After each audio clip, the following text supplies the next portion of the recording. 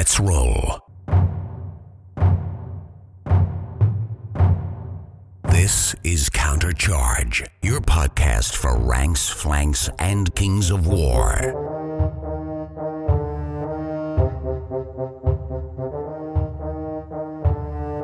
Join your hosts as they delve into the world of Panithor and bring you worldwide coverage of all things Kings of War. Welcome to Countercharge. This is Mike Grant. I'm Kyle Timberlake. I'm Rashad, the Master of Cheese, Naveed. And I'm Jeremy Duvall. That's right. I am really excited this morning to be joined by the fellas from Surge and Destroy. Everyone wants to be sad. Everyone wants to be hashtag sad.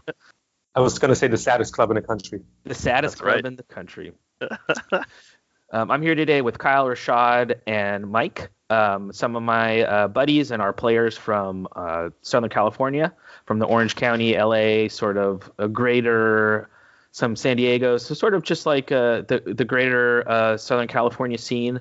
And today we're going to be doing a little West Coast check-in, see what everyone on the West Coast has been up to over the last few months. We're going to talk a little bit about Surge and Destroy, sort of the main club that's sort of grown out in the Southern California area. We're going to talk a little bit of Riddle of Steel, which is one of our big tournaments here in California. Yeah, so we're going to have a really cool episode, just checking in with the Southern California guys. First, Kyle, and I think, Mike, have you been on the show before? Yeah, I was an early guest on the show many years ago. Yeah, so I think we've all had you guys, so we're going to do a little round the horn hobby update. We won't go too much into sort of origin stories, since the Countercharge community, I think, has gotten familiar with you guys, having been on the show before. But why don't we start with you first, Mike? What have you been up to hobby-wise? Oh, wow. Well, the first thing is I've just gotten into the new Armada game, so I'm excited about that. I can't wait to get some tabletop. So I've been working on my hobby area, so I've got a couple of tables now.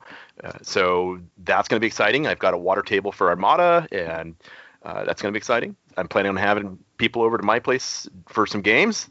Another exciting thing. So that's what I've been working on in kind of the spare time here. And of course, I have a number of Army projects that I've been doing.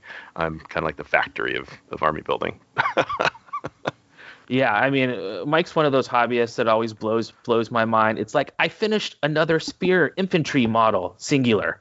And then Mike's like, check out this whole new army that I painted in a weekend. It makes the speed painting definitely look good. I was very impressed with that. And what I like about Mike's armies, too, is I'm a big fan of, like, theme. I know that Alex Coos and Billy have been getting together. They have an episode coming out about sort of talking a little bit more about how you create a theme of an army. And I really, I really like, Mike and then Scott Holcomb, who's going to be on the show today, but who couldn't make it, who's also another Southern California guy, and you guys would know him from Masters. He did an amazing pirate army. But you guys are really good at thinking of like a basing theme and a theme of an army. Is that something, Mike, when you're working on your armies, is that sort of like the genesis or the seed that you start off with, is sort of like, what do I want my army theme-wise to be? Or where do you start when you're doing a new army project? Absolutely. So I really like the visual parts of the army, the presentation, and I've known that that can have an impression on what your character is, or maybe how you feel about the game. I really have tried to explore different colorways to get the fantasy world out. Let's say another example would be how I go about it is I'll take a look at something I find online, and I'll look at a picture of like a world that I haven't. Some fantasy world, and I'll try to visualize how to create that on the tabletop. So World of Warcraft is a good example of that. They have all these fantastic lands you can go to. So maybe the Shadowlands might be the next project I'll try to create, is something that presents that image on the tabletop, so that you have something fantasy you go to, is something really different. The most interesting project that I've got the most conversations about is this Floating Islands herd army that I created. So I didn't create the list. I have to give that to Lex Simon. He's in the Texas area. I mean, he's really the one that probably is worth the most on that list in the herd. But the army idea just really just fascinated me because Scott has that that water table. So I gifted him the mat for when we went to the Bay of Kings. So that was his birthday gift, was the mat, and then he made a whole table for his pirate army. So it was just this fantastic visualization that we had on this. When we go to his house and visit him, we can actually see the whole table come together, the whole army, the table, and everything. Generally speaking, just to interject in this, I had this idea that I was going to do this Pirates of the Caribbean army with skeletons. So it was going to be a good guy and a bad guy. He was going to do the good guy one, and I was going to do the bad guy. And I still never have gotten to do the pirate theme, but he visualized it better than I did. And I was like, hey, you did it. So now I've got my own water table, and I'm going to be making a skeleton pirate army to bring the two tables together. So that's cool. That's kind of the whole goal I'm going with. And I was so lucky to help Scott with his army. So I'm in electrical engineering, so I helped him with some of the electrical part of that project. So with the the fog machine and the smoke machine, the smoke and the light that's in the tower, and so it's the project was great. So we visualized how we could run these tubes throughout the whole base of and it just comes out of it. And, it was like, where would you have the smoke come out? It's like, well, I would do a skull, like have the smoke come out of the, so, and he just made it happen. He just like, okay, let's do it. So it was really a fun project to be able to. I love like the Cold War arms race for display boards, because it used to just be size, right? Just make the biggest display board possible. But now it's like, if your display board doesn't have animatronics or voice acting or like a projection movie, you're a scrub. You talked about that, but on our way back from Masters, we literally talked about a rotating like orc army on a stage. It was like a heavy metal band. Yeah, I still have that idea turned on up. I think I've converted it to be better to be the Varangur or something like that. Be like a little bit more heavy metal. But yeah, I still have that drawn up. I still have that idea. Like, how do we get the stage? How do we get to light up the stage? This is gonna be fantastic. Gonna have rockers. Gonna have mohawks. I love it. And that's one of the things I love about the West Coast is what we maybe lack in raw player numbers. What we do have is we have a lot of really great artists and a lot of really great minds and really good players. So, what we don't have in quantity, we have in quality, so as you guys are always having such great ideas, it's fun to watch. That's right, Texas. It's not just about quantity, it's about quality. Yeah, it's about how it's about the motion in the ocean a little bit too, and not just the size of the boat. Yeah, all right, that's what I tell myself in the morning when I wake up, so I'm not so sad. Anyway, Kyle, what have you been up to hobby-wise? So I'm making a 99% Mantic dwarf army. Ooh, why not go 100 then? Well, because I have a horde of bulwarks, and the arms that Mantic supplies for the bulwark spears just blow. They're bad. Yeah, I've heard they're not great.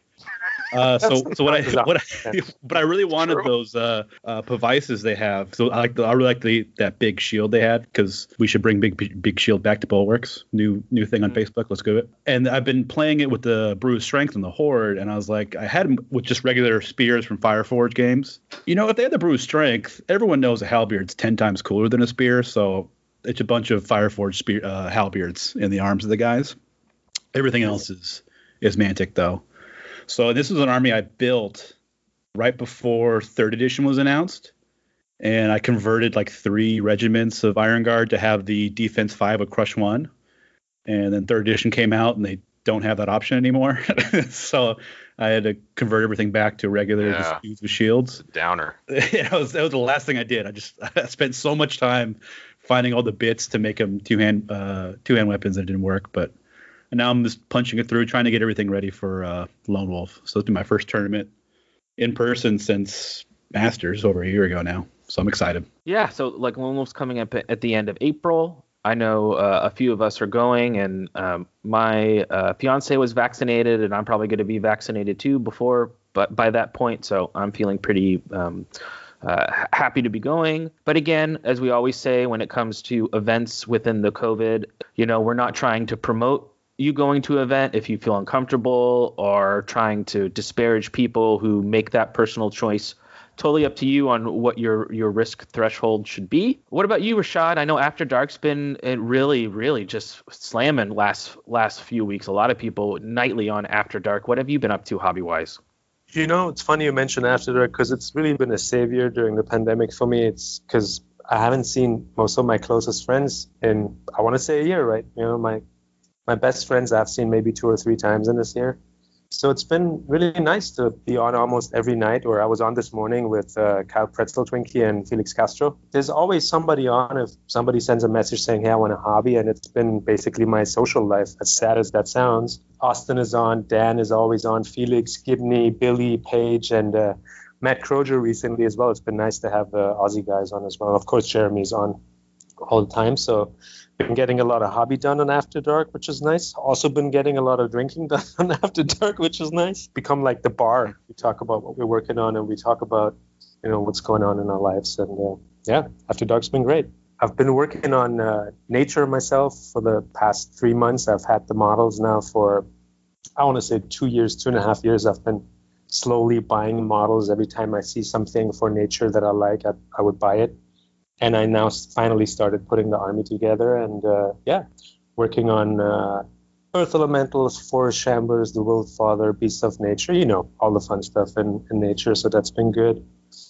Yeah, that's my hobby right now. I've been over to Cal's house a few times in the last few weeks because most people have been vaccinated, and we've been having game days outdoors in his backyard, which is very nice. Kyle did some tri-tip barbecue a couple of weeks back. That was really sweet. And I am the meat master. You are the meat master. You really are. And it's been nice meeting also new players over there at Kyle's. So we should probably talk about that a little bit as well, because it's been like a new thing closer to heart in Los Angeles, because our game days used to be always in Orange County, and Orange County is like an hour south of here. So it's been really nice to be able to, drive to somebody for 15, 20 minutes and get a game, and especially against a newer player. So that's been sweet. The question is, Kyle is known for when he plays his Basalians before he, in shame, left the hegemony to play dwarves. He had a big giant Roman helmet. Now, do you have a big Viking dwarf helmet to wear when you play your dwarves, or is that a work in progress? Well, first of all, Vikings never had horns in their helmets, so we're going to spend the next 20 minutes getting rid of them. Shout out to Roger Headstaff. I know he's the actually meme, right? Well, actually. Yeah, actually. And none of my dwarves in my army have horns either, so of course not. But I'm definitely down to get a Gimli-style helmet. I just need to find one that fits my fat head. And the Roman helmet was cool, but it was definitely a very cheap one I bought off Amazon because it was cheap, and it definitely didn't fit well. So I'm going to look to spend a couple extra bucks, make sure I don't crush my head with the helmet. See, that makes sense. I'm sort of known for wearing the Karate Kid headband, and the first one I got was crappy. So then I actually spent and got like in Step Brothers when he has the movie actual Chewbacca mask. I got movie actual Karate Kid headband made from actual real cloth, and it's way nicer, because if you're gonna wear something for a whole tournament, you should at least be comfortable and stylish. Yeah, so. I will be wearing a kilt though, so if anyone wants easy access after the tournament, okay.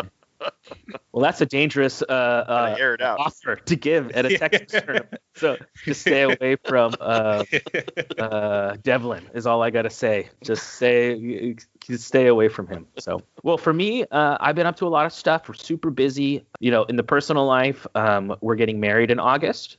So Woo! We've been doing a lot of, thank you. We've been doing a lot of preparation for that. I have gotten back into reading comics a little bit again. I loved comics as a kid. I had a huge collection. And I think that what we're seeing now in COVID is the whole hobby collectibles is world is on fire, because I think a lot of people, you're at home. What do I have to do? And I've been dealing with some health issues around my eyes, and I was a voracious reader. And then I read all the way up through college, all the way up through grad school. I was a history major in school. And over the last couple of years, I've been having some issues reading, and I really miss that. And I found whatever it is, and I won't go super into it, but reading a comic book is easier for me than reading an actual book.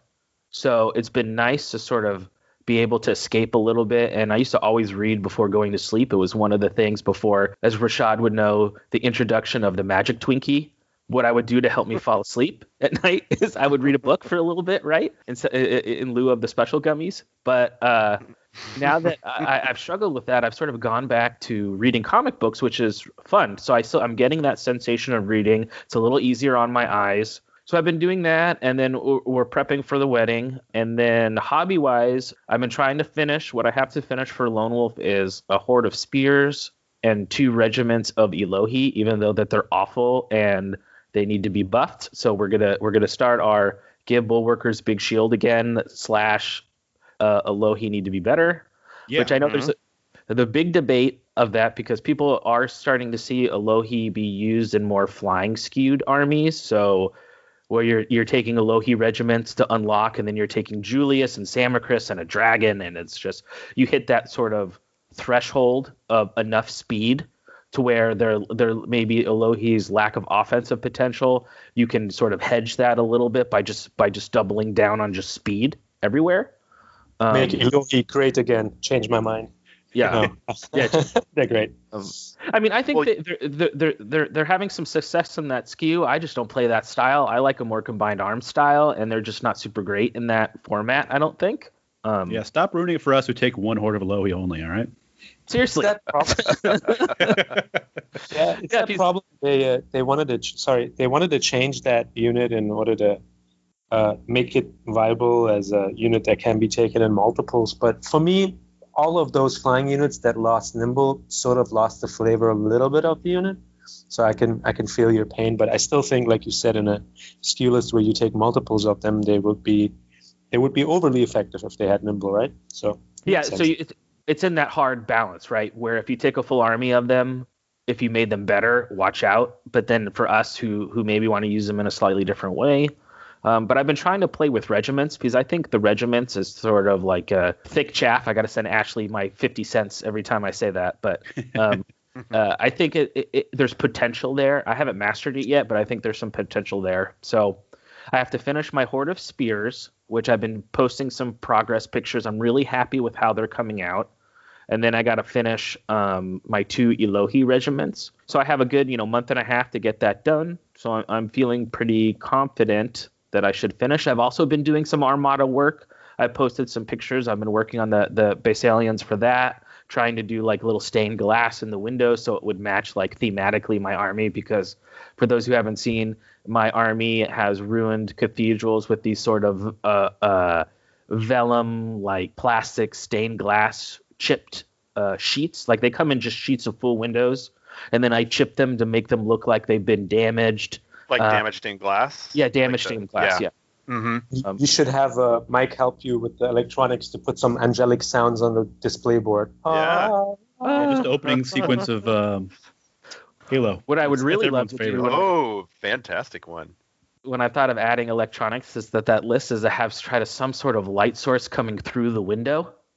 Would be really cool. To have like rays of color. Like, I don't know, but I'm not there yet. Got ideas. Okay, well, we'll discuss and see. Just give your opponents acid, and they'll just trip. You know what I think? You know what the next stage for display board is? Really, I'm gonna hire actors. Stripper.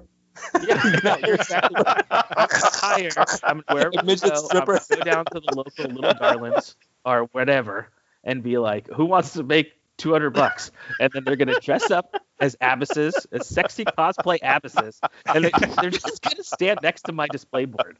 No, even better, make it a palanquin. Make them carry the display board around on a palanquin with like a cushion, Yeah. You got a whole choir standing in the back. Yeah. Mm-hmm. And then everyone who's like 24 hours maybe give me like a player's choice army, the girls will be like, I don't like all the people here, but you're special. Let's hang out after. Let's hang out afterwards. Here's my number: 855-555-3255. And my PayPal too, and my Amazon wish list. Just whatever. Just my Patreon. Yeah. My OnlyFans. Here's my OnlyFans. Come check that. That's what it is, though. It's tabletop Oregon. The only way to bring women in is to hire strippers. Text 2466. Oh, jeez. And then, we talked a little bit about before air, and I think it's interesting. It will fit into here is a little bit on UB. They just finished the Sweaty Gigante GT that I know Rashad played in. That was really cool. I know for me, my sort of lens on UB has shifted a little bit into where in the beginning it was sort of fun to kind of do some UB tournaments, the weekend events, sort of hang out with people. But I found a little bit that I began to kind of feel disconnected a little, both from my opponent and then also from my miniatures that I love. I mean, for me, I try to play as competitively as possible, but it still always comes down to the models and the look of the army and the tactile sensation of pushing soldiers around. And really, that's the magic sauce for me, is the models and the buddies that you're playing with. So I know UB, I don't think I'm going to be playing many tournaments. I still think it's amazing for testing armies, because let's say you have a new list, and then it's like, once you begin to get to know people and get involved in the scene, you can be like, oh, I want to play against an elf shooty army. Okay, let me message Keith Randall, or let me message the players in the country, or in Australia, let me play Jeff Trace, or let me find not only good competition, but you can just get a game with someone who plays a certain style of army, the best in the world, and then get a practice game. I know, Mike, you were kind of talking about that a little bit. Is that sort of kind of where you're at with UB? Yeah, I absolutely am.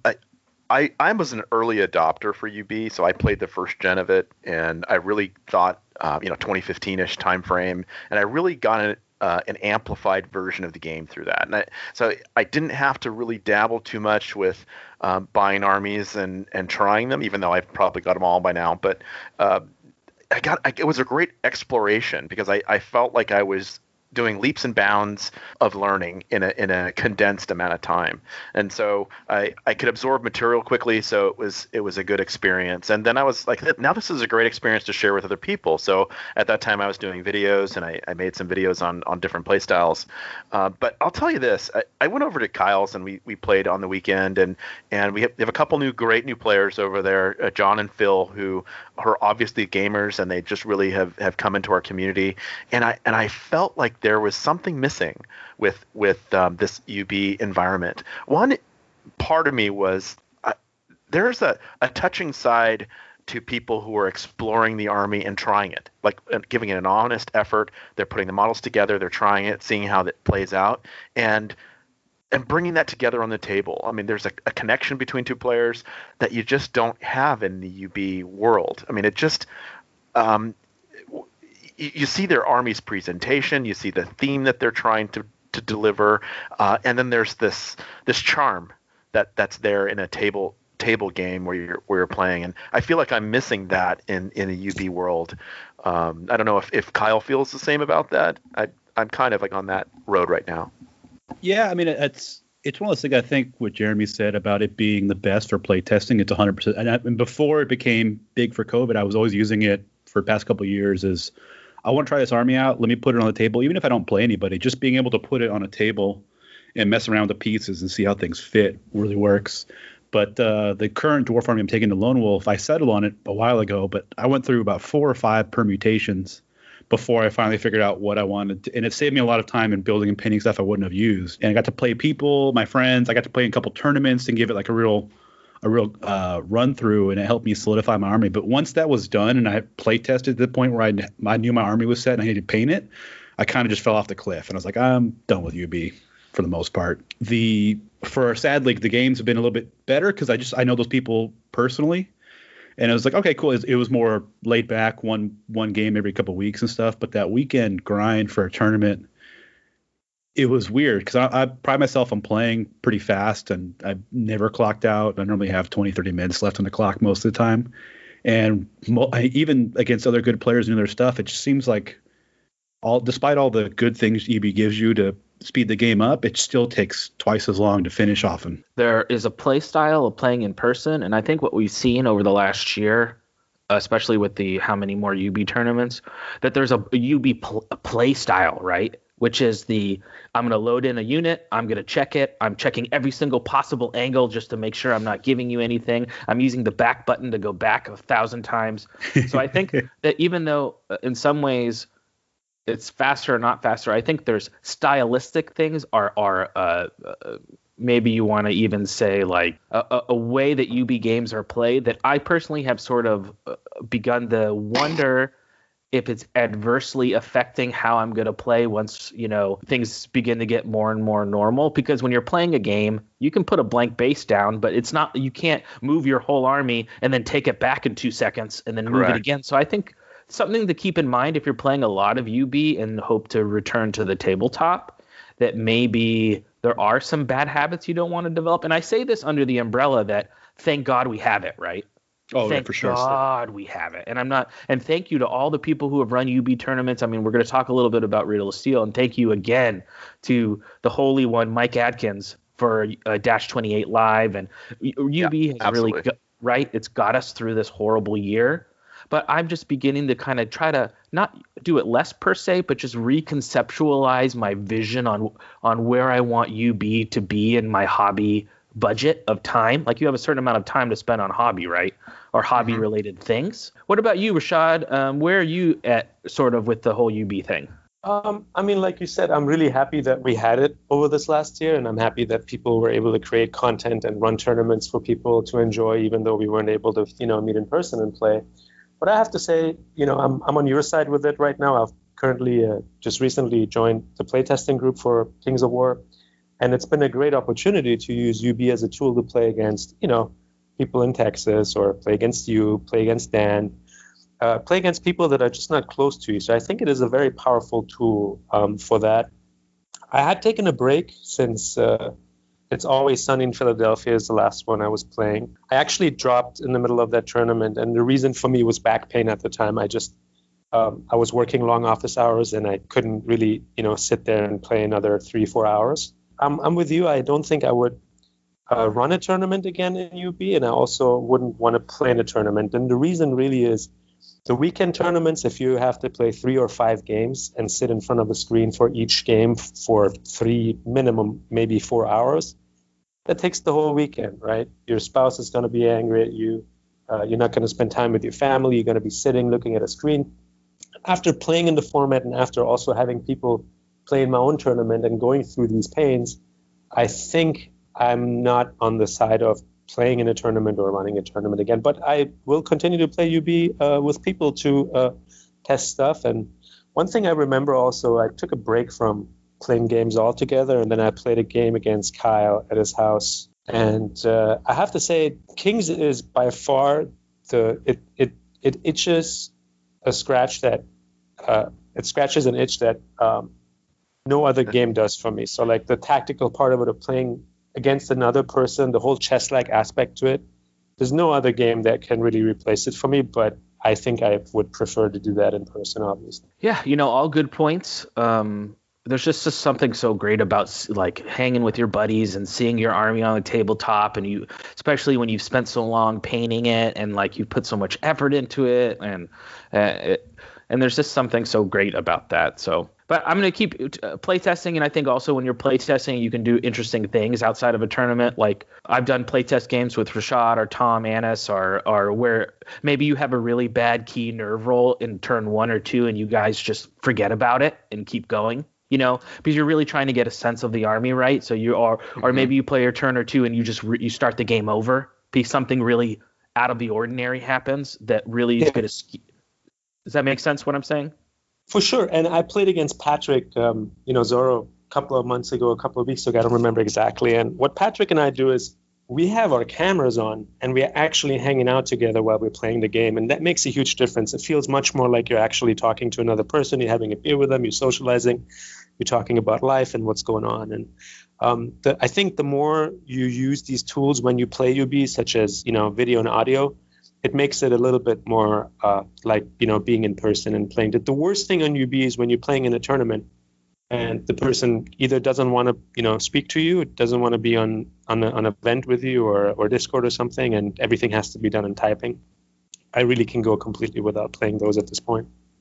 But, and I've found in those type of games too, if you get unlucky or something goes wrong or whatever, it's way more frustrating because if you lose at a tournament in person or something crazy happens, you get to talk with your buddies about it. You still get to look at all your models.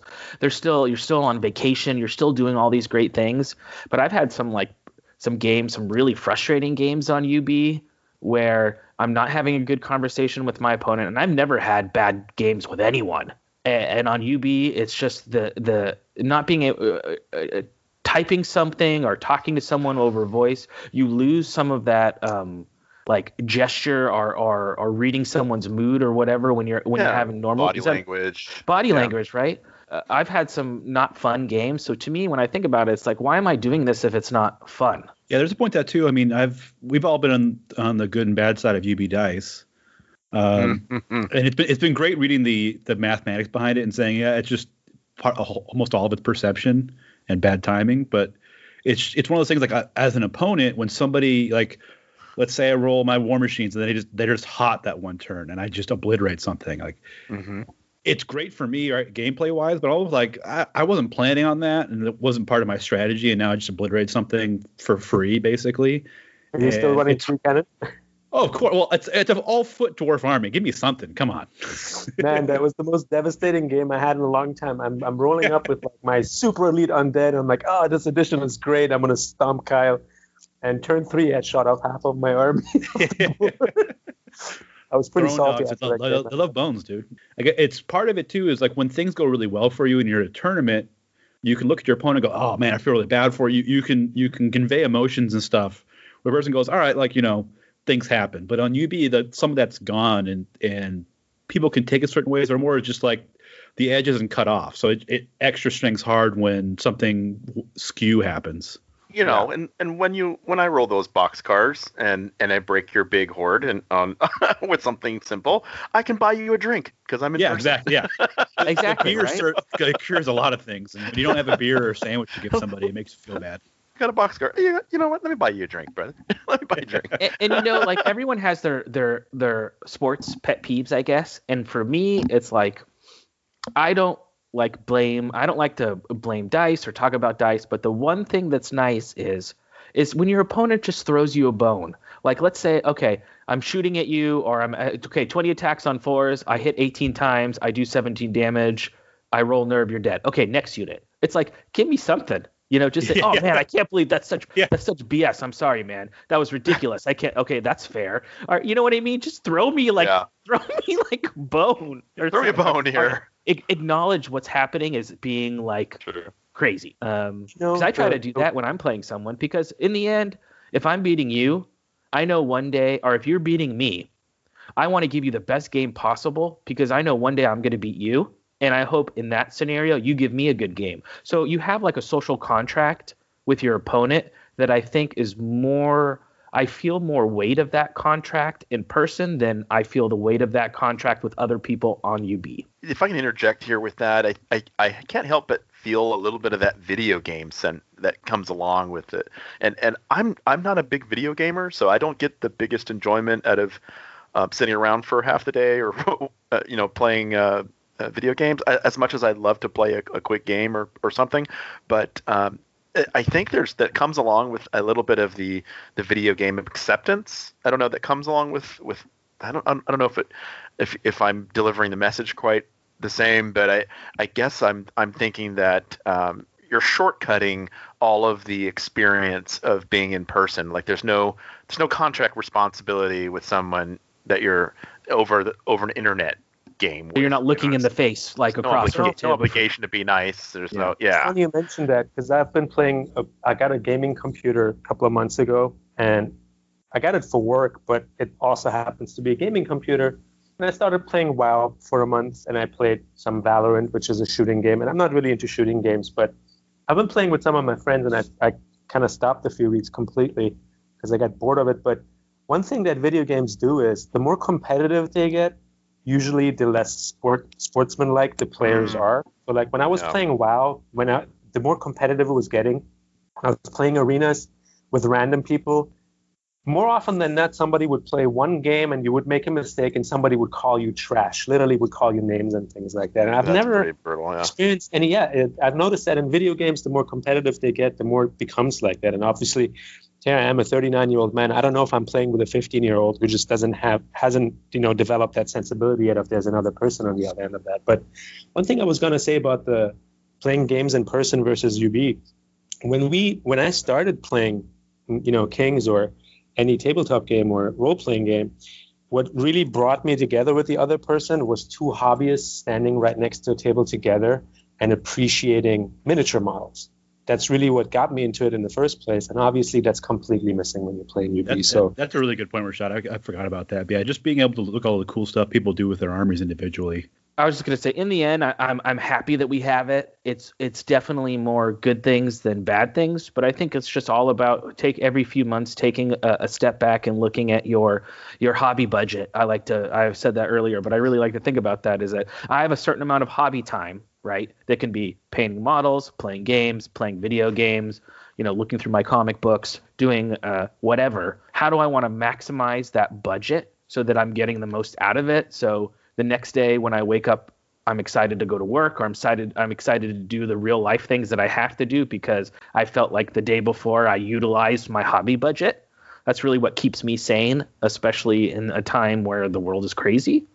So I'm still going to keep using it for play testing with these fine fellows. And really, like, what I like to do is I try to take my list that I'm taking to a tournament that's half based in the models that I love and a little bit based in competitive, and I try to play it against the hardest people and the hardest lists absolutely possible.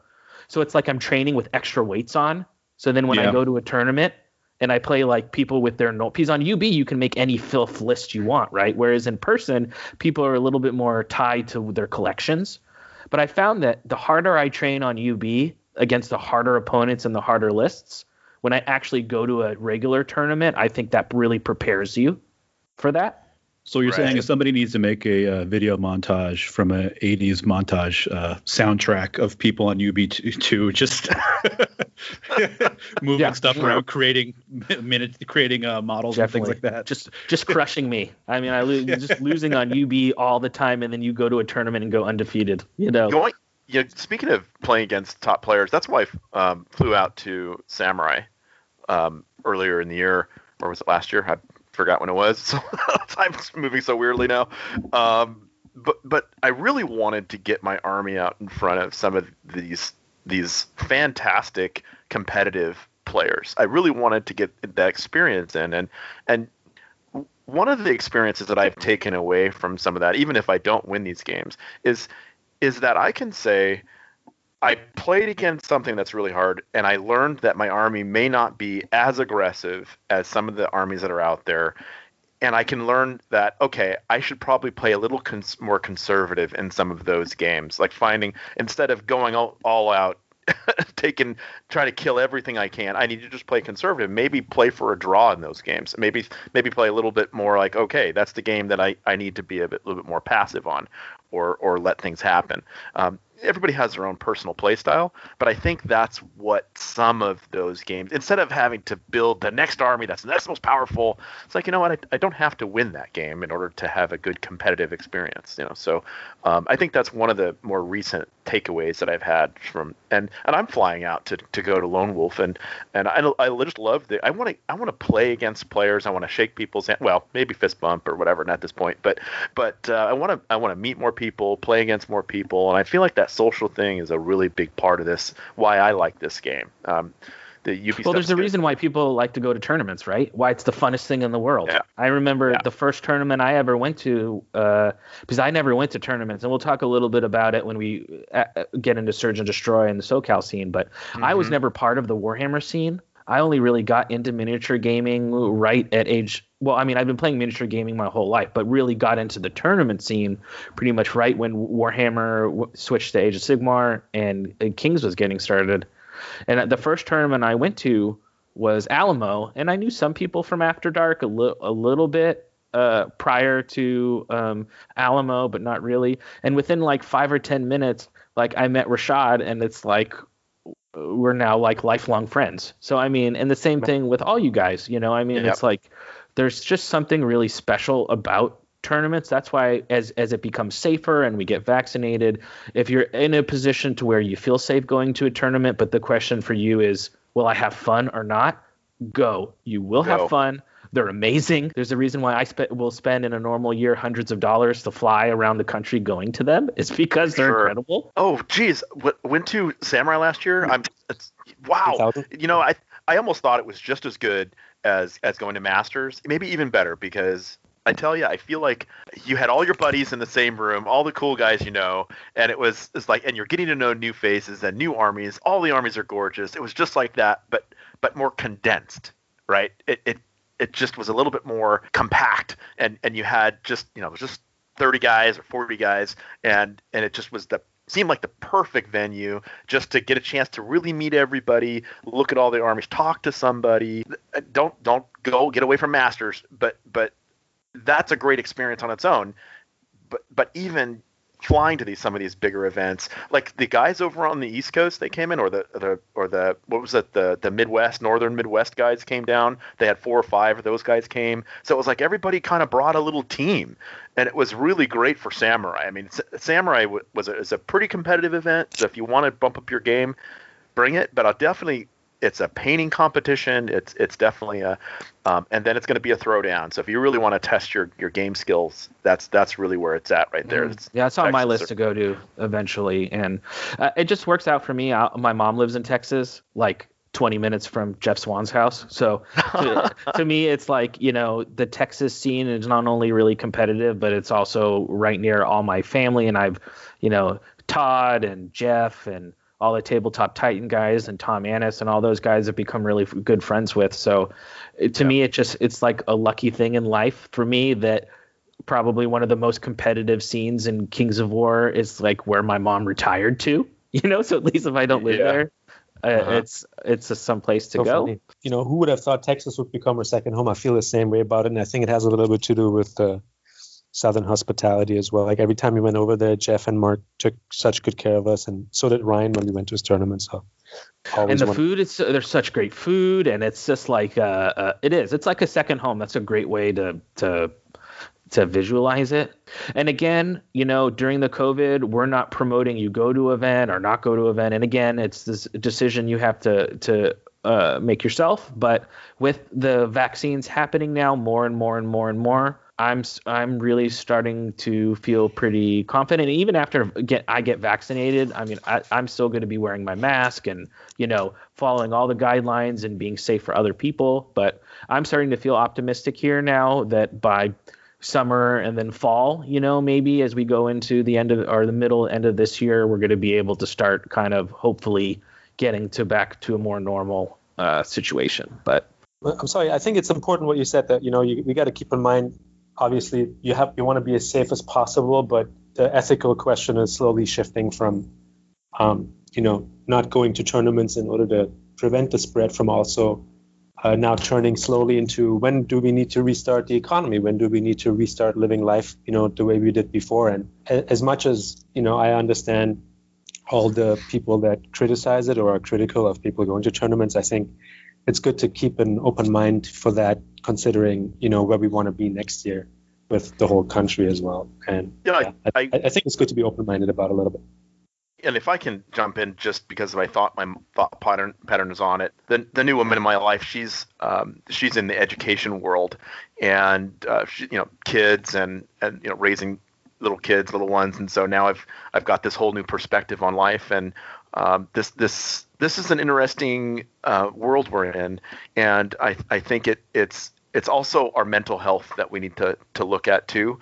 I think being caged inside is something that's going to be really hard for people, and I encourage people to really inform themselves of how to be as safe as possible, and make sure that education for children is very important, but then yet the community is also very important. So I just don't want that to be forgotten in this whole big picture of it. And I'm meaning that in the most optimistic and positive way for people and healthy. So just in my perspective. Yeah. And in the end, if we disagree on this, which is fine, I think it's okay for people to disagree. My only hope, and Countercharge is a podcast of different hosts, and we work collectively, and we sometimes disagree with each other or have different opinions. But in the end, for me, what matters is that the dialogue that we have with each other is one under the umbrella of that we're all part of one gaming family, and we should try to approach each other with love and kindness. Absolutely. Yeah. And it's okay for us to disagree, but let's do it within that paradigm of us knowing that we're in this together. That, and let's always be respectful to one another, and in this time, especially like with how divided, not only on this topic the country has been or the world has been, but in general how divided opinion seems to say. I noticed it left and right where people are fighting and arguing, and Jeremy made a really good point that we have to be more kind to one another, and also If we disagree, remain respectful. My dog doesn't agree with me. A lot to say. Very verbal dog. Yeah, and I mean, we want to keep the podcast gaming focused and not go to, because, there is something to be said about, wanting to make sure we don't go down any rabbit holes or whatever. But in the end, I just really want to make that clear that for me, in the episodes that I do for Countercharge, my main mission is to help build our community, help build fellowship with each other, and help us when, as Paige made a meme of me, when you're at the fork of the road and you have a left turn towards what Rashad was talking about, that toxicity of get good, scrub, or you're trash. And instead, the turn right is like give each other a mental hug and be kind. If we just tried so much more often to take that right turn instead of that left turn, I think that we would build up enough like momentum of psychic love energy. And I swear to God, I'm not like a hippie, but I honestly believe that like New Age, like, bro. positiveness can be like a snowball. And I mean, how many days did you have a great day where you go to the gas station and someone opens the door for you or says hello, and next thing you know, you've just had all these great interactions with people? I really believe that there's truth to, it is. I think there's truth to that pay it forward idea. That's right. Well, awesome. We're going to take a quick break, and when we get back, we're going to talk all things Surge and Destroy, the SoCal League, and the Riddle of Steel. We'll be right back. Hello, this is Duncan Rhodes from the Duncan Rhodes Painting Academy, and I hope you're about to apply a second thin coat just there whilst you're listening to Countercharge. And we are back. So we're going to transition into one of our main topics, which is the Surge and Destroy Club. So the SoCal guys have a really fun club called Surge and Destroy. Why don't you talk a little bit, Kyle, sort of what was the genesis of Surge and Destroy, or what was sort of your guys thinking and maybe trying to get a more like kind of club going, or take us a little back to the history of Surge and Destroy? Sure. So when I first started playing in the league, it wasn't called Surge and Destroy yet. It was actually still called the Southern California Games Workshop League that we're playing a Mantic game called Kings of War. And that was just an offshoot of fantasy. Like most people play Kings of War. A lot of these players used to play fantasy, and there was a really large league. I think Mike can talk more about what the league was when it was playing fantasy, but it was pretty well known. And I think I played in the 40K version of it 10 years ago, and I think it was the biggest league like that in the country at the time.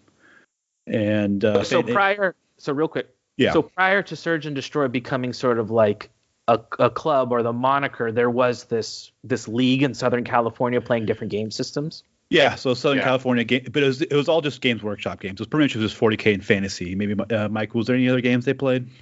Not that I recall. Yeah. And so it's known as SEGWL. I'm sure some old-time players will recognize that moniker. And so fantasy died, obviously, and from what I tell, there's not much of a tournament scene for Age of Sigmar, or at least slow grow league like that kind of thing. So a lot of guys switch over to Kings of War. But they kept the same title, and there was a website associated with the stuff.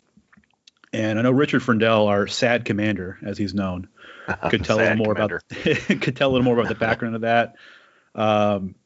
But we wanted to kind of distance ourselves away from a Games Workshop league because we weren't playing a Games Workshop games, and kind of have our own Mantic themed, Kings of War themed group. So people who wanted to join could find us easier. Back in the fantasy days, we had another group, a community that kind of blended into SCGWL. And if you go to the website, it's still there.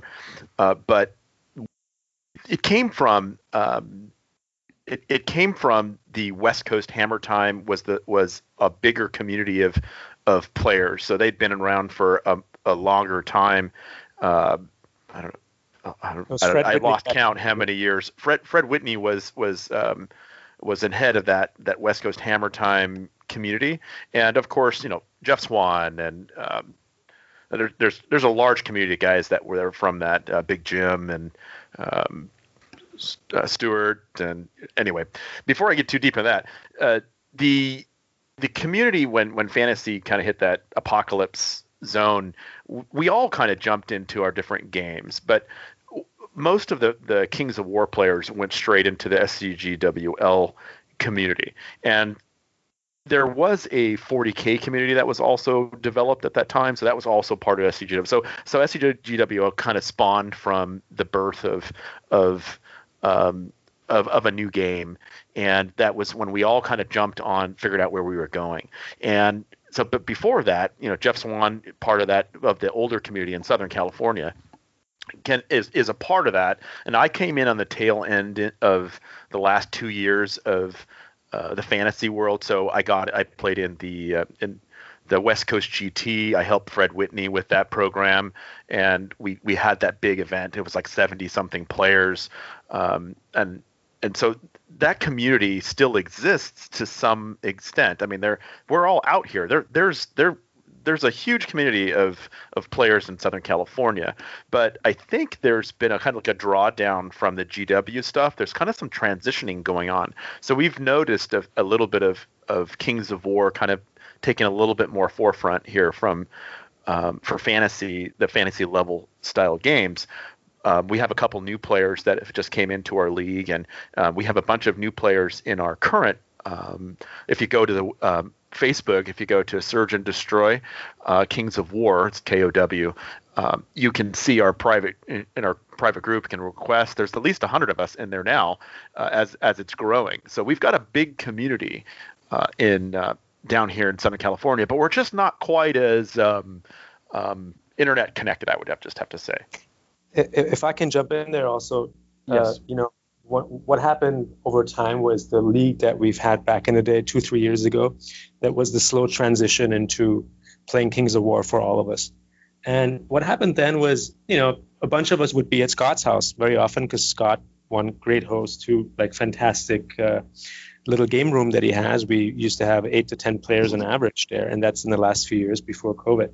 So one day we were just thinking, hey, the one thing that is very specific about Southern California is that people live far away from one another. So normally I would drive an hour and a half for a game day, right? And the idea with Surge and Destroy was we were just thinking about a club for the longest time, because we wanted to just all the people that would meet up, to basically bring them all together under one banner. And that's how one day we were just standing there thinking about, guys, we need to sort of like start thinking about our club and what that should be. And I remember Blade Duel was standing there, and I think Mike and Scott were playing a game, and I was just doing my job, drinking a beer, and Blade was like, hey, has anybody ever thought about Surge and Destroy? And it was one of those moments where everybody just got quiet, like he hit a home run, the name giver, I call him. And from there on we designed a t-shirt, and we decided anybody that wants to be part of it, not only in Southern California, but, because we went to a lot of tournaments and people loved the design of the shirt and the actual slogan of the club, Surge and Destroy. People really very like a la Metallica, Ride the Lightning, or they had that Seek and Destroy. So it's like the Surge and Destroy shirt's very like metal vibe, right? Yeah. Rashad did a great job making that. Thanks. Yeah. But the whole group gave input back then when we designed the shirt. So like we had a first draft, and then we send it back and forth until everybody was sort of happy with it. But yeah, it was definitely Ride the Lightning, Metallica influence to make that shirt, because I love album covers, and I always thought they make for great. I wear that shirt all the time, and people stop me. It's like, I know that shirt. I'm like, no, you don't. Right. But it's hilarious. They get stopped all the time.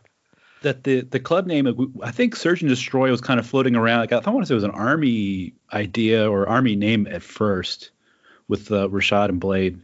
And then we were sitting around at the end, like at the end of our tournament, like when we have our league, the playoff game or the finals game for champion is played, and we have like a league barbecue and stuff. And then we have any rule changes. We have a group vote for rules changes or anything we want to do for the next league. And we're talking about names, and I wasn't sure if we solidified on the name that day or it was a little bit later, but we had a big list of names, and Surge and Destroy is kind of the one everyone seemed to be leaning to initially, and that was just, it just fit. And I remember some before that, even like, because I think there would be a tournament or event where Rashad, myself, and Scott would all be playing Undead. And I want to say even we would go Surge and Destroy, or we were that was like in the ethos that sort of thing felt like it was like when you guys picked that name, it was like, oh, that makes total sense. Like it was like a name you knew before you even named it that would be the name. I think, Kyle, you're the only one that doesn't have an undead army, right? Yeah, I'm the only person who refuses to use Surge of any kind. You better get on that. I think we're like, we all have undead armies, but Kyle. Who needs Surge when you kill the unit with cannonballs, right? Yeah. It was also a way to unify the guys from. We haven't talked about, the guys that come up from San Diego, because we had Steve and Wade drive up almost for every game day for about 2 to 3 years. So like those guys are part of the club as well. Everybody that the San Diego guys, yeah, the San Diego guys, and anybody that wanted to be part of it. I wish we could get like Miyagi-Do Cobra Kai thing going, where we have another club and then we have a little bit of a feud going. I would love for something like a rivalry. Yeah, a rivalry. Yeah. It would be great. Yeah. But I think part of it too was that we also wanted to have a club name we could take to tournaments, because we were really starting to have a lot of players interested in going to tournaments out of state or in different areas of the state, and it was, it's important to get the club name out there, not just to show off, but more just like, oh, who are these guys? Getting the name out there, getting it stirring around the pot, and people start noticing it, just so when we throw tournaments, people want to come over here and they understand, oh, it's the sad guys are doing it. And just kind of adding that little aspect to it to give us a little more believability that we're. And if anybody has been to the West Coast GT, for the most part, we have all of the terrain, the tables, everything from that 70-player event. We are fully capable of putting together something of that scale. I think we just have to, come up with our community, come up with our team, talk to how we want to do it, what we need to do at this point. It's been probably 5 years since we've seen all of that stuff in one place, but I'm sure we could put that structure together again. I'm certain we could do it. Rob and I had talked in the past about, we did an episode of why would you join a gaming club? And I think Kyle bring up a couple of good points, which is one of the sort of fun things about traveling the tournaments, right, is you go with your club. Sometimes tournaments will have club awards, but even if there isn't, when you go with your club, it gives you an extra flavor, an extra layer. Like I know when Rashad and I are at a tournament together, or your club mates, you're like, oh, how'd you do in your game? Oh, where are you standing at? And in the day of like everyone can get anything printed on a T-shirt, is all the clubs all like have their own shirts and their own gear and you're on like a team, so there's something really fun about that, right? Yeah, we couldn't beat those Californians anymore that show up at tournaments, didn't know that the other Californian existed, and now we have a club that unites us all. I mean, sort of like. Absolutely. I mean, we've all met people from all over. I mean, you have your favorite people that you like. I mean, I love talking with like Jason Burr. I mean, people you don't get a chance to speak to very often in other communities, and they have their own communities and teams that they're with. So it's almost like you've got a rivalry with other communities, but it's a good rival. It's a healthy one. I mean, even guys from Canada. You got Alex and Brinley, and I mean, it's just a great opportunity to be a part of something, and I think it's just so I'm with that for sure. It just helps you get identity, right? I know I've been talking a lot with Nick Murray and Blake and like the Reno guys, and I think as you begin to working on developing your scene, if you can do it sometimes within like sort of a club environment, that will help you a little bit, because right off the bat, you have a community you're becoming a part of, and there's a bunch of clubs like you have the Tabletop Titans, JoJo, the Blue City Brawlers, Unplugged Gamers, the Shambling Horde. There's like lots of really great clubs spread throughout all of the country. So no, is Jesse Bilbija part of those, like the Unplugged Gamer guys, or is he? So he's in the I believe he is in like the Canada area, which is a lot of those guys will go down and play with the Unplugged guys. So that's like and then also too up there you have like Keith Conroy, and then you have the War Kings, like the Rosados and K2 and some of the Cape Cod fellas are up in that neck of the woods. And see, just like how what Mike said about the sad guys, that's how you begin to kind of get to know people in the community. You almost go, I know Joe Smith, and it's like, oh, the Emerald Dragon guys, Emerald Dragons. Right. you know. Yeah. It's or whatever their club is. You know the people from that club. So if you ever go to a tournament in that area, you just don't know one person. You know that whole club, and they'll take care of you. They'll pick you up from the airport or whatever the case is. Right. That's how you get that community really going. Well, talk to me a little bit. How does like the technical aspect, Mike? Why don't you go? How does the league actually function? Well, as far as the Facebook is concerned, there's some people that are running that, and we do most of our communication is through the Facebook portal. So if you want to start off and getting in contact with us, the leader of our community was elected, and it's Richard. So he's kind of volunteered to be that. Now he's taken a little bit during the COVID stuff. He's in the medical field, so he's also been a little bit out of our net normally. So, but that's been a little challenge for us as far as getting our community together because of COVID. But we are still having our league, which is going. So the internal structure is based on some of our core founding members. I would, Scott is an admin, and Richard and so obviously Rashad and Kyle are part of our core original community. So it's really just, we have some of the core discussions happen just between this small group and then. Obviously, we have our community comes together, and we will then share and vote on the majority of how it's going to move forward. And it's all just in agreement. Everything gets opportunity to be presented in a friendly kind of way, and then we move forward and just enact it. So we try to get we would like to have a couple of events a year. So Kyle has an event that he's been planning, and really excited to participate in. Rashad's Riddle of Steel is a really amazing event, and I wish I could have gone last year. It's just with the struggles in my own life and challenges and changes, I wasn't able to meet it. But I tell you that has a really great opportunity. It's in person. It's a fantastic environment to come in. So I definitely encourage people to come to that. I hope we can get some of the more Texas guys to come out, and I'm sure that they're going to love it. I let Rashad talk about Riddle of Steel, but that's been an original event that we've had for some time, and that kind of originated in Scott's home. And I must admit, we're spoiled with having probably the best in-house gaming hall at Scott's house. It's fantastic. He's got all the terrain. We've had Ronnie from Antic over at the house, and he's hung out with us, and all of us there. We've just had a blast with him. And I tell you, it's just a great community to be in. So I want to encourage, people fly out to us, into SoCal, and you want to get a game, give us a call, and we'll just, obviously the health considerations are with COVID, we need to take that in mind. Give us a call, but we want to make sure that we have the opportunity. Now, I have my own gaming place we can do here at my place, and I'm encouraging people to come and visit. It's more of an outdoor environment or in a garage, but it's well climatized if necessary. And of course, health considerations are important. So the same things are what we're doing. We're trying to make sure that the community is able. Now we have a San Diego community. They're not doing in-store playing, but they do have a number of players from the San Diego world. I would say they have, it's like 5 or 6 that we know of that can come up and play with us, and they're slowly growing, but they're people that we don't get a chance to see probably in the world or the US national community. In the Masters, they don't usually attend that, but these people are just as competitive as the Masters players. So they're really good.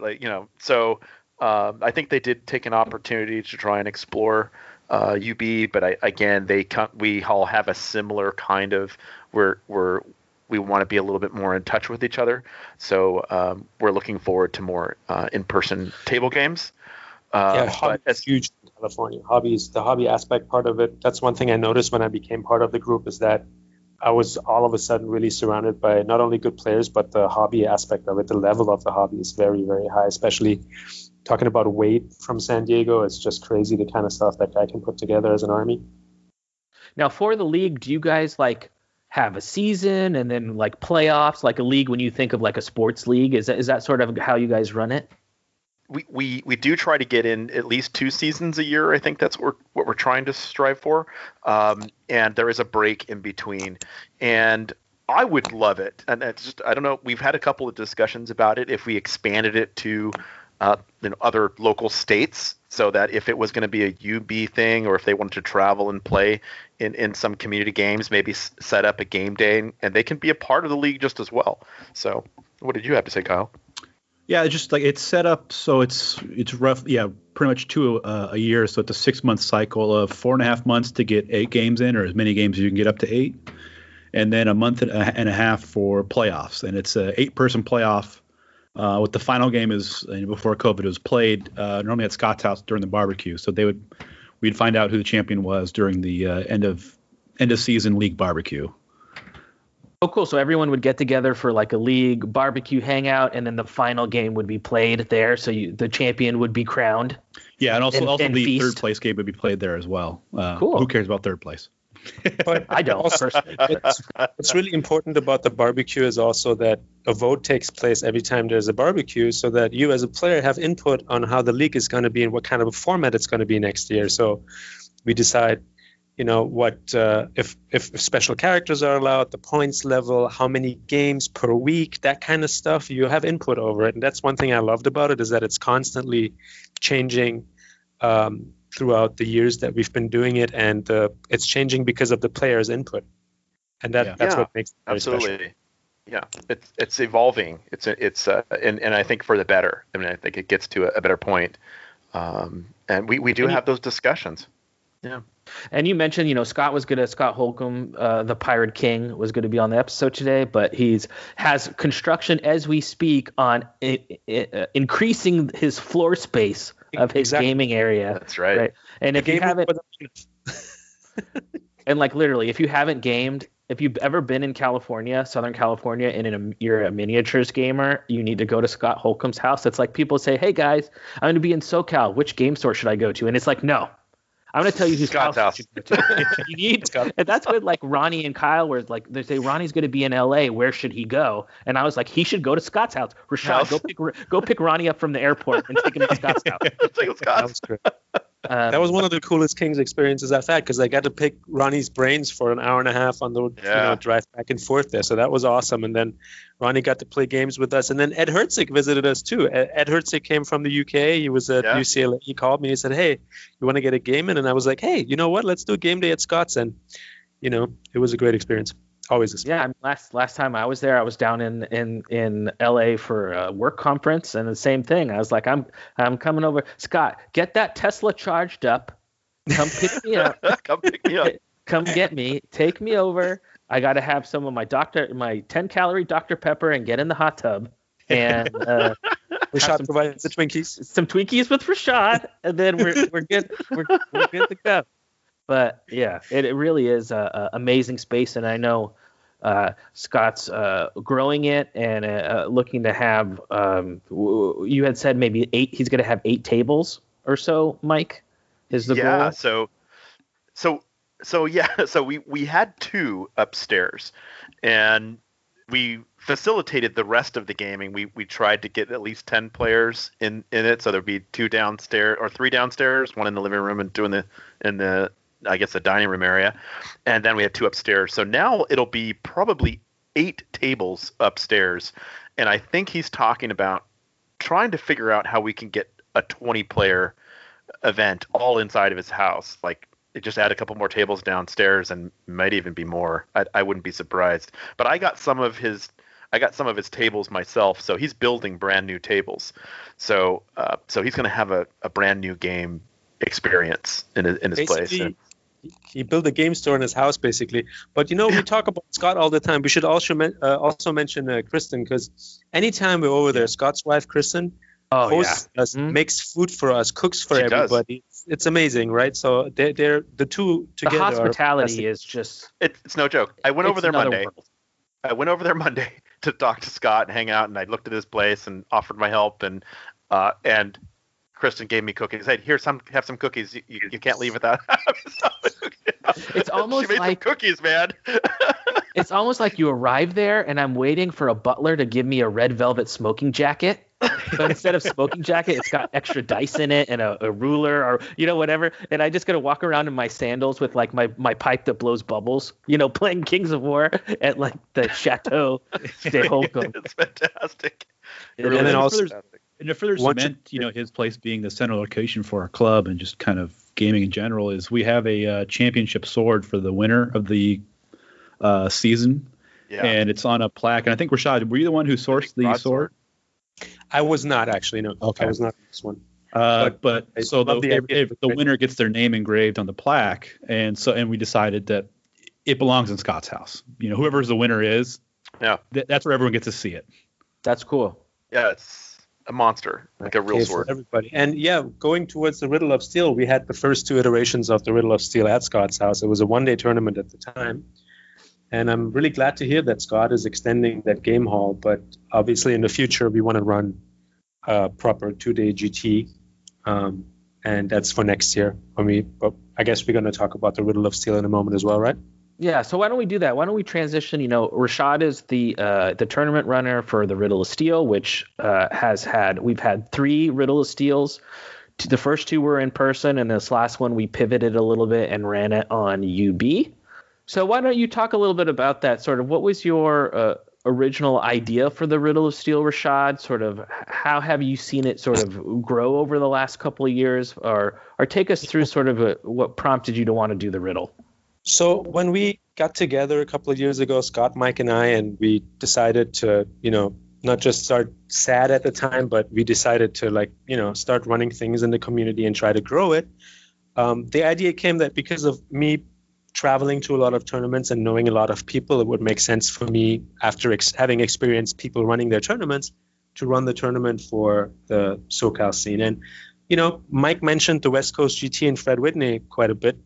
Those guys got me into wargaming in the first place. I was a garage gamer that had played 5 games against, a friend, who then went to the West Coast GT, and I meet 60 neckbeards that are all drunk playing Warhammer together. And I loved it. I fell so much in love with it. And then 2 weeks after that, the game was destroyed, and we were looking for something new, and, we transitioned to Kings. So what happened with the Riddle was, we were thinking about how can we theme a tournament then? And obviously us being in Los Angeles and Hollywood, I'm a huge Arnold Schwarzenegger fan, and I, call me cheesy, but obviously. Get to the chopper! He's amazing. I love him. I'm a kid of the 80s, so he was like my icon, He's the most successful person in the world, in my opinion. Bill Burr said it right about him. He said, the guy doesn't speak English, comes over here, becomes an actor. And then he becomes a governor. I mean, it's just incredible. But no, I love him just as this icon that he's become. And the movie especially, I don't connect with my dad on a lot of things, but I remember watching Conan the Barbarian for the first time with my dad. And both of us laughing hysterically when he punches the camel in the face. And it just became this thing. And for me, amongst all the war gamers, I always felt everybody loves Conan. And, the beautiful thing about Kings of War is that it has its own story, but very much so if you want to run a theme tournament, you can adapt the rule set to anything you want and write the fluff for yourself. So I saw the Riddle of Steel as an opportunity to sort of create this new fantasy environment that you can enter with your Kings of War army. And so part of that was modifying the scenarios a little bit to make them, fit into certain scenes of the movie. So, for example, one of the scenarios is called the Tree of Woe, and there's a tree in the center of the table, and it's a dominate scenario. It's a modified dominate scenario, and if you're within the 12-inch circle, you would be under the rules of dread, things like that. So we have minor modifications to the regular scenarios. I'm a big fan of making it flavorful, but not too much, whereas I don't want to spend 45 minutes, trying to read how a scenario works when you show up to a tournament. You kind of want to quickly get into it. But also we created special characters, and this was in between me, Jeremy, Scott, and Mike. We've been I would write a character that would be from the movie, and then I would get input from people as to how effective they would be.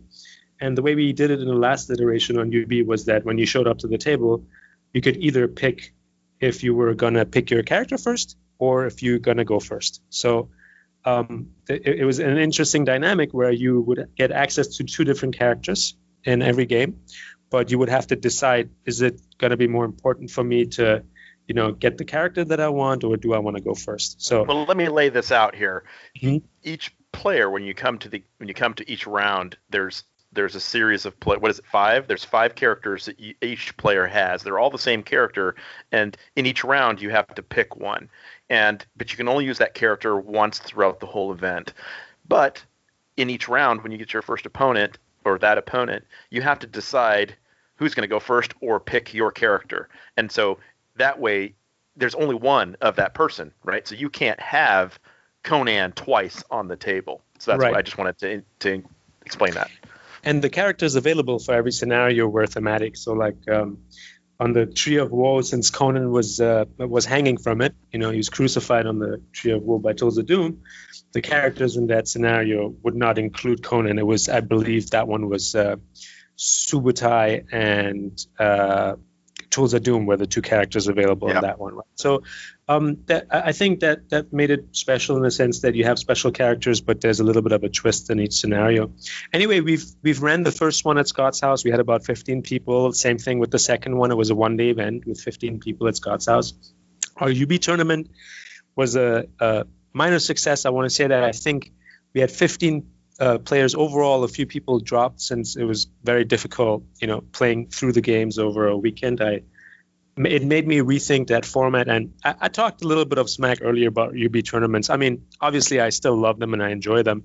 Especially the most recent one, Sweaty Giganta, was great because one, it was in honor of Jesse, and the 2 organizers, Jesse and Keith, were able to generate a lot of donations for serious money. Us. Yeah, and I love that. That was really nice to play in the Sweaty Giganta. So Bravo. like just remembering Jesse while we were playing, that was really cool.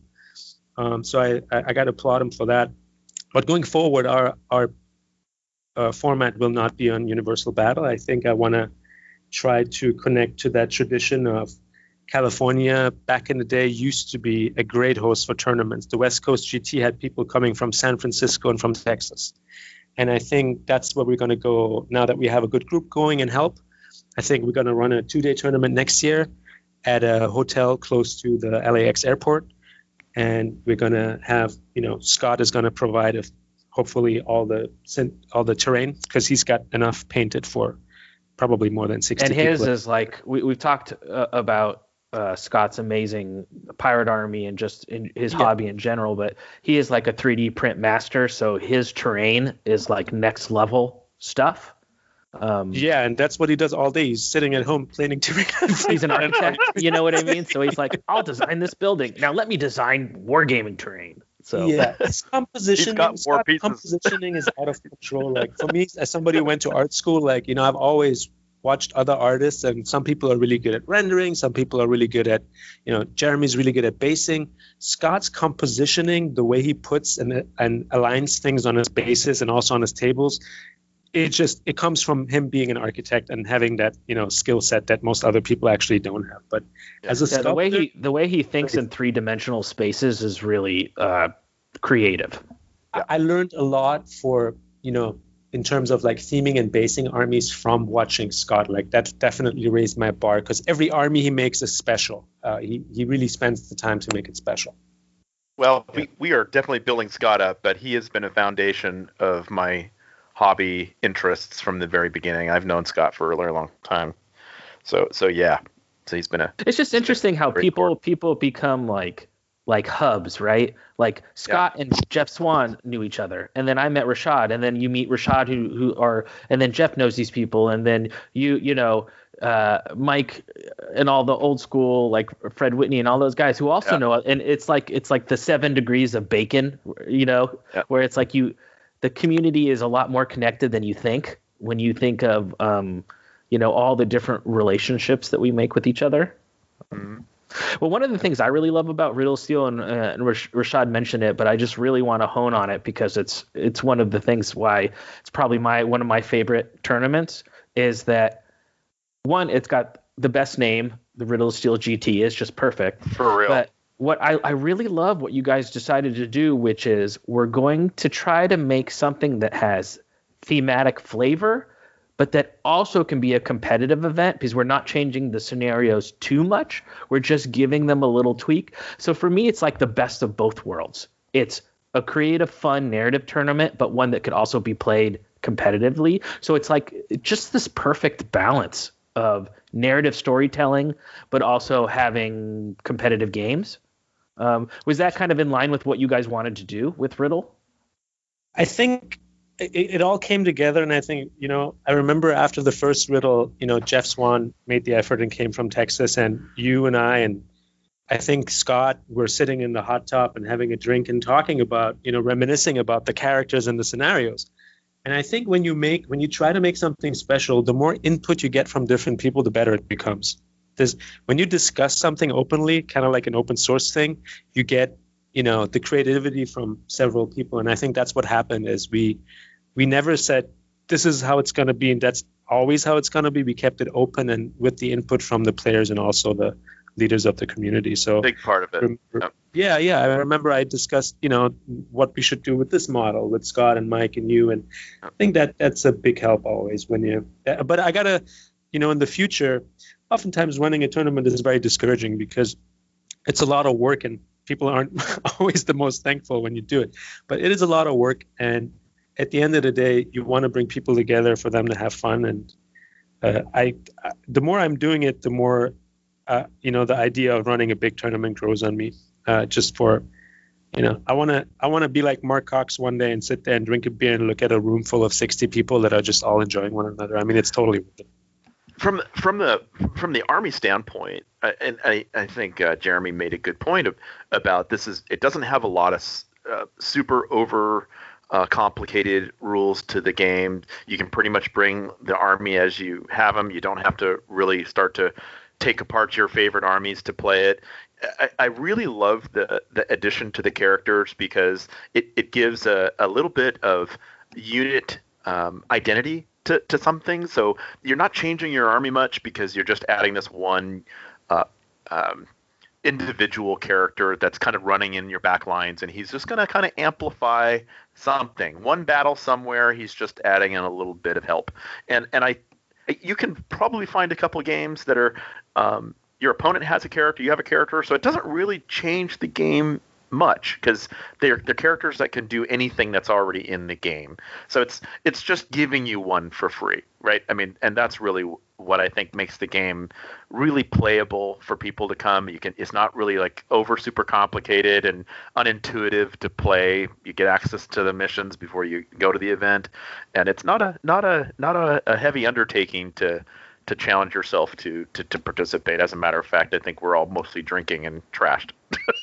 So. Yeah, and for me, one of the big opportunities was, I was Das Schwarze Auge. I used to be a role-playing. I used to be into role-playing when I was younger. That's what got me into fantasy lore, really. And this is back in Germany when I was 13 years old. We would be playing something like Dungeons and Dragons.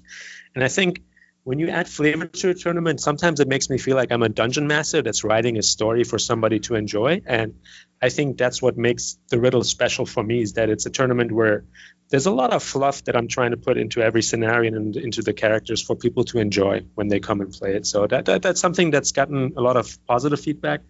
I have to speak about negative feedback as well. In the last Riddle, we decided to have there can be only one rule. So people were getting 10 extra tournament points and 5 extra tournament points, respectively, for only having 1 duplicate or 2 duplicates. And it made for a really interesting field of armies. I think out of 15 players, 14 used to go for not having any duplicates in their list. But I also got a lot of negative feedback from the community about the rule in general, because it discouraged people from actually playing in a tournament.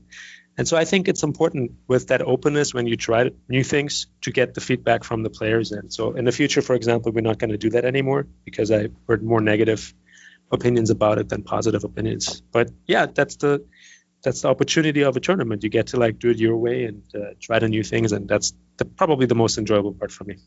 There's a lot of things we can do with experimenting with rules, and there's a venue and an opportunity to do that. But just generally speaking, we definitely want to make sure that when we talk to our community, we're definitely encouraging that they give us some feedback on what they'd like to see in an event. And I know Rashad has done a huge amount of effort talking to the community and making an event and listening to people and saying, hey, let's try this. I mean, I'm not against any of the listening to the community stuff, and by all means, I think we should do that. I think in an idea, when we make something drastic where it changes people's armies, we definitely need to share that with the community prior to it. And thankfully, this was a UB event, so it's not dramatic. But in an in-person event, we definitely need to keep those kinds of ideas in mind. And that's what you try to do. I mean, I get what Rashad said. Sometimes when you run a tournament or your community organizer, sometimes it's like a thankless job. And to do it in the end, you have to do it like I've talked about on the show. I do countercharge not to have people tell me they like it or don't like it. For me, it's like paying it forward. It's my public service to try to, and it's fun to do, but you're trying to do stuff to help the community so that the community is always there for you. So, but always, I think it's always good if you go to a tournament, just tell your TO thank you. Give them a round of applause because it is a lot of work to put together these type of events. But the Riddle of Seal is super fun. I know, like I mentioned before, Nick Murray and Blake out in Reno are starting to get events going. I think they're trying to get an event for March, April, May going. And I know they have 12 or 15 players. I was talking with him just the other day. Nick Murray and Blake. Who are these? Who are the two again? Blake Robertson, yeah. Yeah, from Reno area. Yeah, okay. Blake's been doing a lot of stuff, posting on the Facebook page for him, and a huge community has popped up in Reno recently. We didn't even know existed until about a year ago. So I'm super excited. When are we driving to play those guys? When are we going over there? Well, he told me they have an event coming up, and they have like 12 or 15 people signed up already. And I'm down.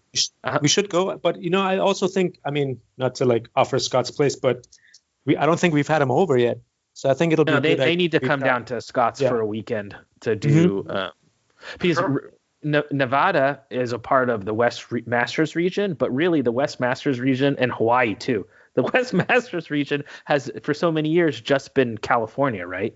So I think as we start to kind of actually get more players from the other areas in our region will be great, because I don't know, kind of how like we had envisioned it is our goal was to try to get 2 major events in California, where we would have a Northern California tournament and a Southern California tournament.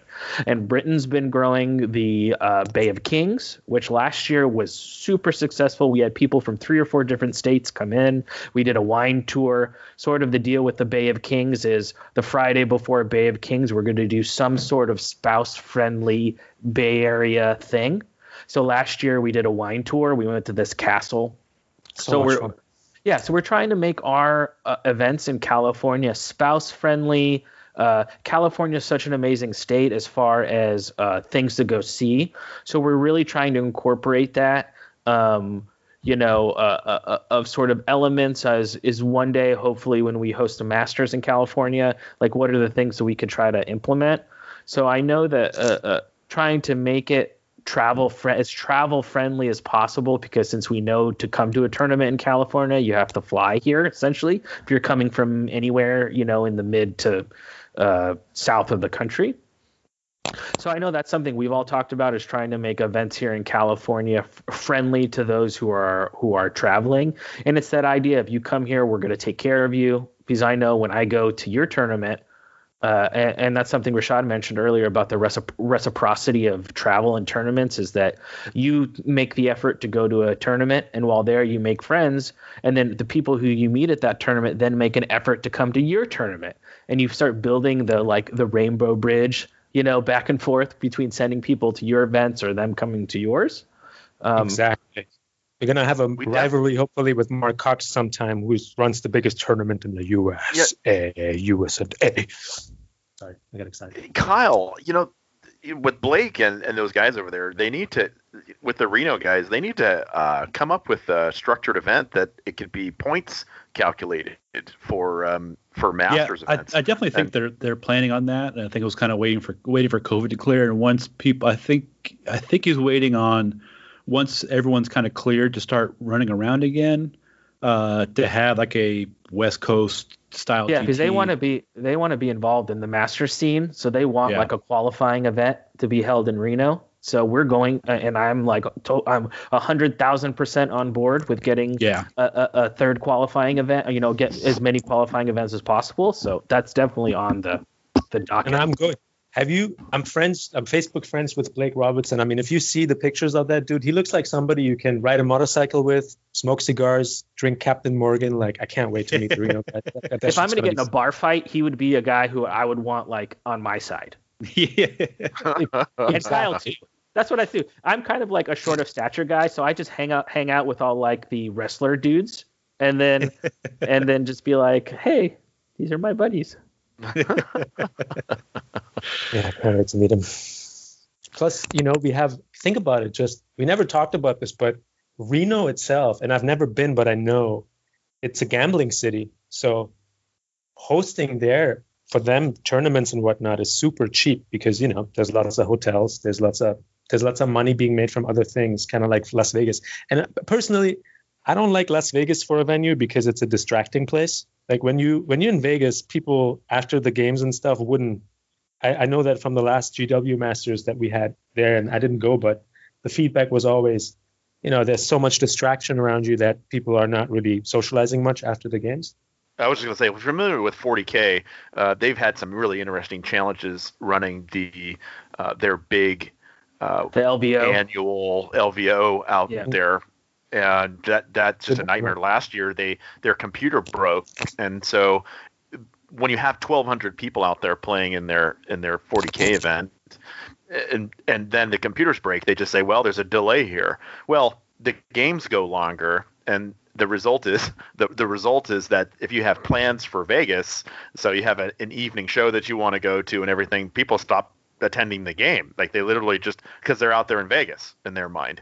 Right. So that's one of the challenges that comes along with that. And that's one of those fields too, when you have that many people and just in 40K in general, it's being just so hyper competitive is that sometimes players, if they lose their first game, they're like, peace, I'm out. Yeah. Because absolutely. Peace out. Yeah. That blows my mind. Really, just like think about that in Kings of War. It's such a rare thing, and it's so common in a lot of other tournament scenes. It just blows my mind. It's like, what? Okay, you're not going to win, but isn't this fun? And I forget sometimes that a lot of their games tournaments are not fun.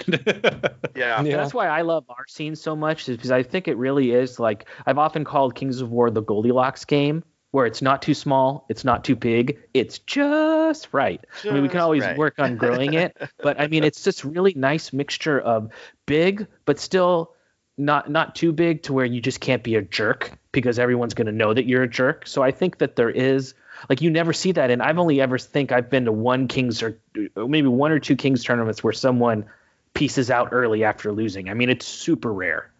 Yeah. I've thought about so many times because obviously I enjoy playing the games, but I don't always enjoy playing 6 games over a weekend. But so many times I've thought about just flying to a tournament and just hanging out so that I get to enjoy the people and socialize and watch Dan Miner did that at Masters. He just came out and flew out to the game and hung out with us. It was fantastic. It's a party. It's amazing. You get to have dinner with people and talk about war games and enjoy, and that's the best part of our tournaments, really. Yeah, and he's a good dude, and he's got his own what do they call that? Where you make different peripheral things for the games. So he's got like laser cut type stuff and minor creations. Yeah, Dan minor creations. That's it. Yeah, he makes trophies, widgets, tokens. He also runs Cruise Hammer. He runs multiple events on a cruise ship. I mean, obviously that's not going to be very popular this year. I don't know why, but going forward, it's actually not a bad format to be with a bunch of other gamers on a cruise ship, drink, be in a pool, and play board games all day. That's pretty fun. Gamer dudes, Yeah. On a cruise ship, getting drunk. Well, awesome, fellas. So if you're interested in what's going on with Kings of War in California, you can always join the Kings of War US West Coast Facebook page. And then, like how you guys had talked about earlier, there's a Surge and Destroy Facebook page, right? Absolutely. And you guys are totally open to having people who just want to come and get to know you guys from outside the league. Anyone can join? Yes. Yeah. And real quick, just to toot my own horn, I had a one-day tournament set up, and it was meant primarily to be a recruitment tool and have new players come in. And that was scheduled March 20th something in 2020, and of course that fell through. But once things open up again, I'll be throwing a one-day tournament in 1995 at the world-famous Brookhurst Hobbies, and that's going to be used as a way to kind of show the other communities, because I know a lot of people out there who used to play fantasy or just board games in general haven't got to see Kings of War be played much. And anyone looking to jump in or just have an easy one-day tournament, keep an eye out on the West Coast page and the SAD page, and I'll post it up once things open up again. And I will be there 100%. So let me chime in on this part too. I've got so we all have our little different roles in the SAD League. My role is communication. So what I do is I usually step up and I talk to folks about what's going on, our events, and encourage the events and try to bring the community together. I have a YouTube channel where we do a number of different event reviews and activities on the channel. So I'm going to be make that more visible as we move forward with it. COVID is kind of keeping us out of a little bit of the gaming, in-person playing, but we are doing a few things as we go. One of the things that I've been doing for the last 6 months is 3D printing. So I've got a 3D printer and a resin printer. I actually have quite a few projects going at the same time. So I'm planning on having another video where we're going to kind of come together and talk about some of the gotcha moments in 3D printing, because I think I get a lot of questions over Facebook about a variety of what products to get and what my experience has been like. And I think it would be great to share a little bit of that experience for what it's like. If you're trying to do maybe a project that doesn't exist, so you're trying to explore something a little bit more of a novelty, you can go with this approach with a resin printer, and I can kind of help. Can I make a request for your channel? Mm-hmm, sure. Could you also do some entry-level airbrush stuff? Because I just got an airbrush not that long ago, and I haven't done much with it, and I'm just really nervous to start. And I know you do airbrushing, absolutely. Right?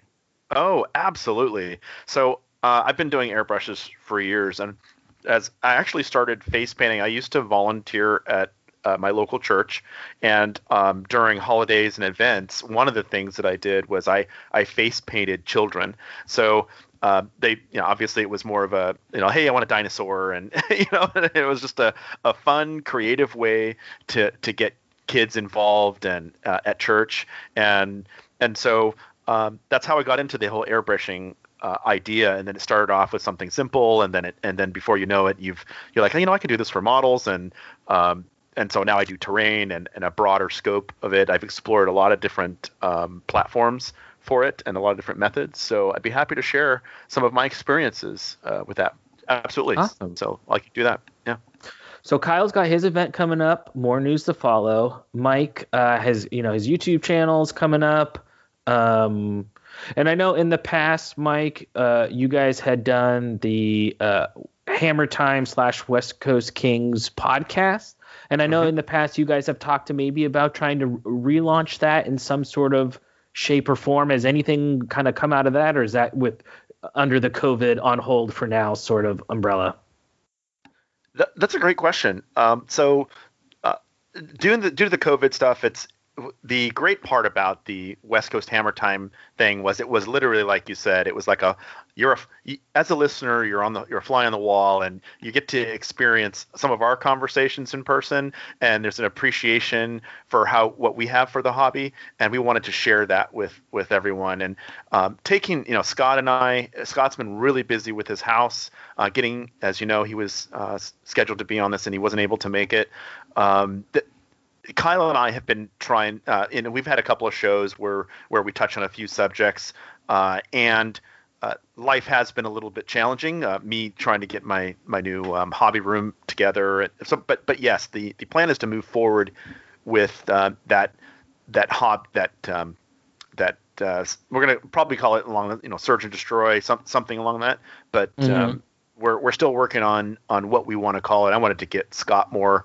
And Rashad, he's always a great guy to have around, and I want to get the community. Yeah, I want to get as many people that want to participate in it and get a chance to share It really is just us guys kind of around and just hanging out. I mean, that's really what the intention of it is. So awesome. And then Rashad, are you hoping in the fall maybe to do Riddle Steel in person, or what's your sort of thinking on Riddle Steel for 2021? I mentioned my dad earlier. Like, we've been living apart for a long time, so I've seen my dad 3-4 times in the last 15 years, and it was usually a month at a time. So, and he's getting older, so I've been thinking in May, once the pandemic gets a little bit more under control, hopefully in Europe as well, I'm thinking about traveling to Germany and staying there for at least 6 months. So the plan for me is I'm not planning on probably going to Masters this year if it takes place. And I'm also not going to be able to run a tournament during that time. I also don't think I want to run an actual travel tournament this year in California for lots of reasons. I think it's going to be the logistics of it in COVID times, apart from the ethical questions, are going to be very difficult with me being in Germany. So I think the Riddle will be something that we'll take next year and early summer stages. Cool. Well, then that's where you can really take advantage too of like California's great weather too. You know what I mean? If people want to come out, it's a good. And I know Britton has talked about, he may be moving to San Diego, or prior to COVID was thinking about it, and he had been talking about maybe wanting to do like an outdoor barbecue tournament. Where you play outside. So I think there's some ways we can market California tournaments. I've thought about like of renting like a van or something, and I'll go pick everyone up at the airport in my Hawaiian shirt and like ship captain hat, and the Jeremy Mobile will come pick you up in my board shorts and Hawaiian shirt, and we'll take any stops at any local legal in California facilities that you'd like to stop at. And then we'll deliver you. I will deliver you personally to the event of your choice. So I can't wait. You mentioned the weather, and that's the thing we haven't talked about much. But California has obviously amazing weather, and I can't wait for us to have a tournament here and then have a good like carne asada burrito somewhere, and then have some tequila. Get in that hot tub. I can't wait for all that fun California stuff to be happening to the tournament community. Sure. I know they're gonna love it. For sure. Well, I really appreciate you guys coming on. I'm proud and privileged, and really happy that you guys have become a part of my family over the last couple of years. And I think that, like I said, what we lack in size in California, we have such a good group of like really caring, genuine, authentic people in our community. And I know we're excited to grow that community and to travel other places. But please, if you know anyone in California who's interested in wargaming, just reach out to us on Facebook. Often people will tag myself or Rashad or Kyle or Mike or just tag us in a Facebook post if you see someone asking about where there is to get games in California, or Arizona or Reno or any of the sort of West region areas. Yeah, and I think the light is at the end of the tunnel, hopefully. So, this time next year, maybe we'll be in a position to where we'll just like look back at this crazy couple of years and be like, wow, that was wild. Any other final thoughts, fellas? Thank you. Thank you for doing the show. Yeah, I'll see you guys in Houston for Lone Wolf. I heard Dustin Howard has his own gaming harem over in Texas. So I'm going to bring Phil Collins with me. Yes, that Phil Collins to play. Wait, Fort Worth, though, right? It's Fort Worth, right? Oh, but Dustin Howard, he's in Houston, right? I think so. Yeah. So yeah. Greater. He's just wherever there's big giant tires for him to flip in his workout dungeon. So I got super jealous. I'm creating my own gaming harem over here, and not everyone that's over here could come, but Phil Collins will be there. Your followers, my loyal minions. Your minions. Give party hats. He does. Like Howard just has those things. People send him lists, and he's like, "Do this," and then they're like, "Okay."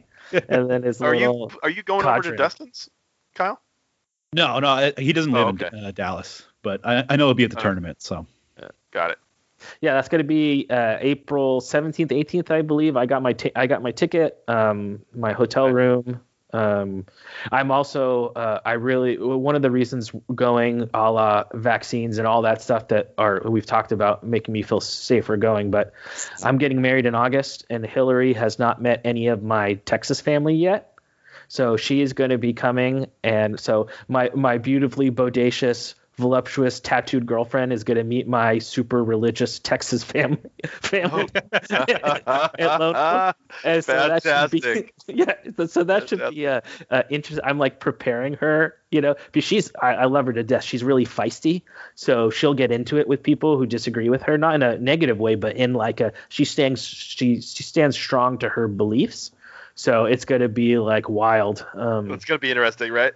My family's from Texas too, so you know how it is. So it's going to be, it's going to be interesting. So, and I know they're going to give her a hard time and stuff, but she's never been to Texas, and but she had a really great time hanging out with Jen Swan at Jeff's wife and Todd's wife was there too at Bay of Kings. Cool. Right. So she's really loves cool people. Yeah, she really loves the tournament environment, so she's really excited to come. And dude, you haven't heard the story yet. You haven't heard the story. So remember at Bay of Kings when I got up there and there was stuff missing. So I went back to the house. I drove back to the house, and everybody's like, "Can you bring this? Can you bring this? Can you bring this?" And I was like, "Okay, do I need a list?" So I drove back to the house, and your wife and Jen and they all helped me find all this stuff at the house. Awesome. And then it was like so cool because it was like, oh man, even back here, everybody was like so super helpful. Man, it was so cool. But anyway, I just wanted to share that. Yeah, I think we should give a shout out to the spouses and girlfriends and friends and all the people, our partners or whoever in your life who helps, because like I couldn't game and do my gaming if my partner wasn't supportive of that. So I mean, and in the end, it's what makes you happy. And I think you want to be with a partner who wants you to be happy and who encourages you to follow your passions and your dreams and all that stuff. So I'm so cool because I mean I drove out to Bay Kings. It was so cool. Kyle and I went up there. We had a great time up there. And then a lot of some of the Texas guys came out for Bay Kings, which was so cool. That was just the coolest. And we had a great time. We had a fantastic. Pacific Northwest guys, a bunch of the Pacific North Dan, Big Dan. Nobody mentioned the barbecue. Nobody mentioned the carne asada I made for everybody. Oh, dude. Oh, that was That's amazing. right. Rashad brought the meat. I remember. I can always count on Rashad to make tasty meat. Everyone was a bit blasted. Remember that. We were lit, man. That was the craziest Airbnb experience I've ever had in my life. We had like 20. 30 we of us. planned it for 5 people, and we had 20 plus people sleeping on the floor. We had one giant Airbnb where 90% of the tournament was sleeping at one Airbnb on air mattresses that were empty, and Big Dan Wright was snoring, I guess. I don't know. Oh my goodness. So the last night, Jeff and his wife are like sleeping outside under the stars because they're like, we got to get outside of these two crazy people. Yeah. It was wow. It was nice. It was totally it was really nice. So. Well, awesome. Yeah, so get on our Facebook, get on the West Coast Facebook, get on Search and Destroy, hit us up for any information you want about the West Coast scene. And remember, as always, keep countercharging. Thanks for listening, and we'll see you next time on Countercharge. Please let us know what you thought of the show by emailing us at counterchargepodcast@gmail.com, on Twitter at countercharge15, or by commenting on the Countercharge Kings of War podcast Facebook group. If you enjoy the show, you can help others find out about it by leaving positive reviews on iTunes. Until next time, keep countercharging. Music is a composition of Kevin MacLeod and is licensed under Creative Commons.